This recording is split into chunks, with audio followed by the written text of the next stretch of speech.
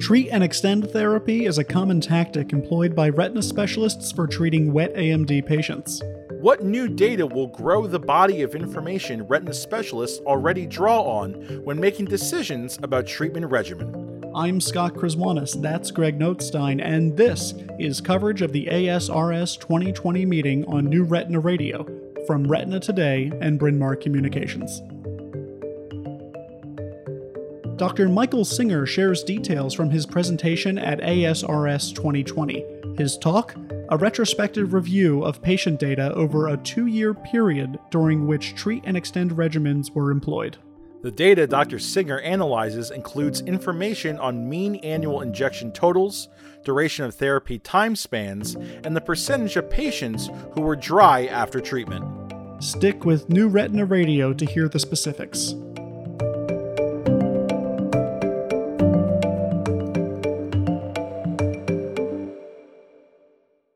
The incongruent nature of real-world data and clinical trial data is a common motif in retina. It seems that the promise of Phase 3 clinical trial data, often conducted in a tightly controlled environment in which patients must adhere to a protocol lest they be excluded from the dataset, does not live up to the hype in the real world. Treat and extend regimens, which allow patients to test their tolerance for more than monthly therapy and then receive treatment at their schedule, are popular with retina specialists. But we don't have much long-term data on outcomes. Until now. Dr. Michael Singer's presentation at the ASRS annual meeting concerned 2-year data from real-world patients who had undergone treat and extend regimens for anti-VEGF therapy for wet AMD. Dr. Singer is a clinical professor of ophthalmology at UT Health San Antonio and director of clinical research at Medical Center Ophthalmology Associates, also in San Antonio. Dr. Singer, thanks for speaking with us today. Thank you so much for having me on your program. I'm excited to be here. Our listeners are familiar with treat and extend regimens for wet AMD therapy. Anecdotal evidence seems to suggest that they may be effective. Why did you turn to a clinical trial? Yes, they might be effective, but we need data and not just our gut feelings when it comes to these changes in treatment, because we wanted to understand is as we change our treatment paradigms, do they really work? And what is the data that demonstrates that they work? So we wanted some long-term results as well. And what's nice about the study that we ran is that it looks at 2-year real-world experience. How did you find the 2-year real-world results? Well, what we did was there are a number of electronic health record systems out there that aggregate data. We used at US Retina, which is one of the health services that are out there that works with a number of retina specialists throughout the United States.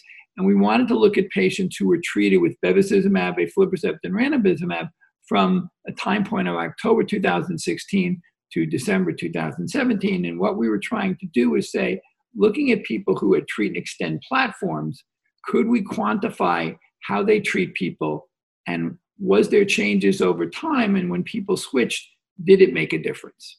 When you're reviewing retrospective data, patients aren't necessarily flagged as treat and extend patients in these databases. How did you identify those patients? What we did was we looked at patients who were never treated before. So we wanted to try naive patients, which are close to what you find in clinical trial patients. We also wanted to see people who had index injection of 3 index injections, and you really wanted people who had at least 5 injections. So you wanted them to have a loading dose.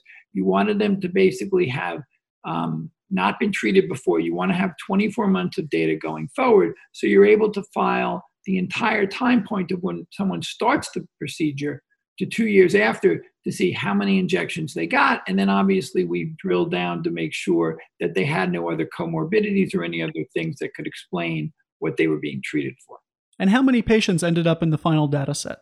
So essentially, we had somewhere in the order of 1,400 patients, actually 1,397 patients met the eligibility. And when you looked at the patients, most of the people were over 65, and there was a smattering, 60s to mid-70s, about 20%, about 40%, about mid-70s to mid-80s, and about 35% over 85. And we had more females than males and a reasonable geographic representation, a little more than the South, because that's where US Retina is based. but pretty much, there were a certain part all over the country. And then we looked at vision. The vision kind of basically was well balanced. You had basically about 25% of people that were 20/40 or better. You had about 20% of people 20/50 to 20/80, and about 25% or 24% of people that were worse than 20/80. There was some data missing because it was an electronic health record system. So obviously you could only mine what was actually put in the record set. And tell us what you found. So when it comes to initial treatment sequences, nearly half the eyes underwent bevacizumab treatment. And that pretty much can be explained when you look at ASRS surveys and you understand how insurance works around the United States, in that bevacizumab is a first line for a lot of insurance companies. In addition, it's a lot of physicians as well. And it turns out that basically mean of 4 to 5 injections was received for a treatment sequence, which did not include the loading dose. So the loading dose of 3 shots was pulled out. The difference, there was not a big difference between the different drugs. There was essentially a little bit of a difference between the medians of ranibizumab and bevacizumab and aflibercept, with one more shot given of ranibizumab versus aflibercept and bevacizumab. So there were 5 with ranibizumab and 4 with aflibercept and bevacizumab. I'm sure duration of therapy was one of the biggest data points you looked at. Yeah, so patients went an average of 52 to 60 days between treatments. And when you're looking at the median injection time, the numbers were even tighter. So the interesting thing is that, although we use different drugs and we think they have different durations of action, you can see that really in real life, it turns out that they're pretty close. And then we looked at the longest intervals, and the longest intervals were 9 to 10 weeks. So essentially, patients were being treated with the 3 different medications. And essentially what we looked at when they looked at 9 to 10 weeks, the drugs, when it came to the median both aflibercept and bevacizumab were 63 days, while ranibizumab was 58 days. So you can see the difference was 5 days. So even with this huge data set of almost 1,400 people, we ended up with pretty tight data when it came to the median duration of injection interval. Dr. Singer, were you able to find anything about mean injection interval after those first 3 loading doses? So it turns out the mean injection interval is about 8 weeks. And what's interesting, it doesn't make a difference really what drug you use, because from the mean standpoint, bevacizumab, the injection interval was 59.8 days. Ranibizumab was on the short end at 52 days, and aflibercept was in the middle at 56.2 days. When you look at the median, which is important to understand because, means can be affected by outliers, it turns out that ranibizumab injection interval was 49 days and bevacizumab was 53 days, with aflibercept in the middle, which is 50 days. So basically, within 4 days, the drugs were essentially had the same injection interval, which is pretty amazing when you consider real life and that people don't always come at the same day at the same time. But again, it's very tight, which kind of gives us an idea that when you give someone a shot, you can probably expect about 2 months, regardless of your medication.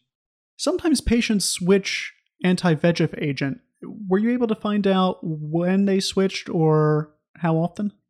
So it's interesting to note that when people switched, it was very interesting that even though we had such a big data set, it turns out that regardless of the medication you started on, when people switched, it was after about 4 injections. It turns out the median number of injections that you go as a physician before you switch the patient was about 4 injections.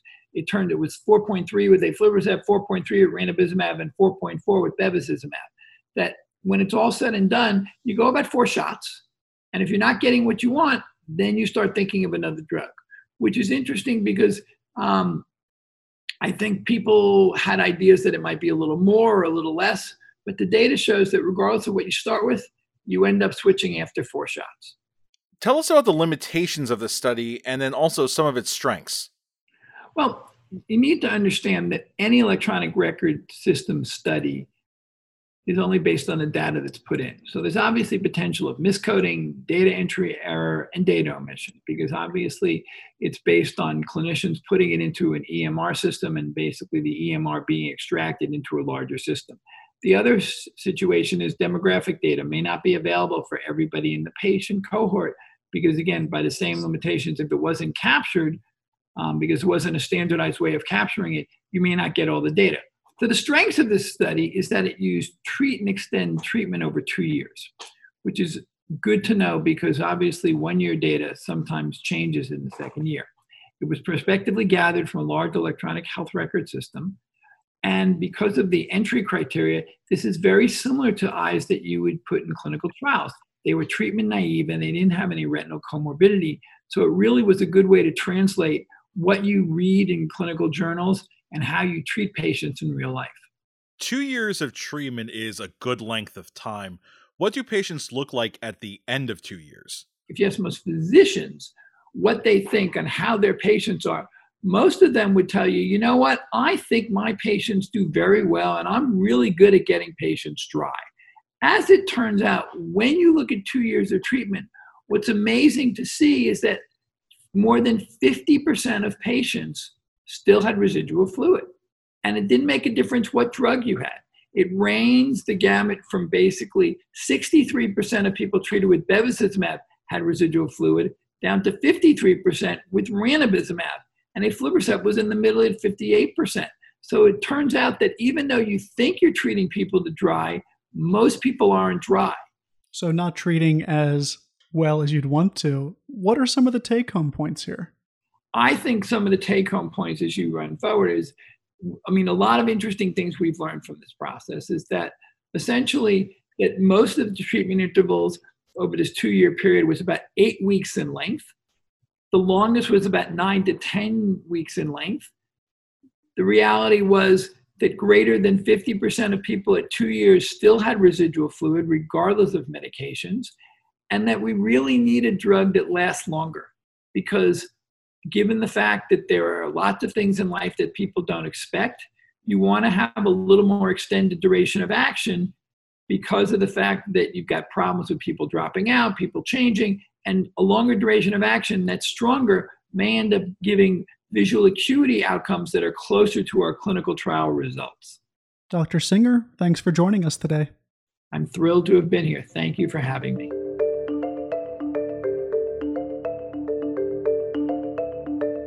That's all from us. If you haven't already subscribed on Apple Podcasts, Google, or Spotify, please be sure to do so. And after you subscribe, make sure to leave a review on Apple Podcasts. It really does help your fellow clinicians find the latest episodes. That's all. Thanks for listening. Take care.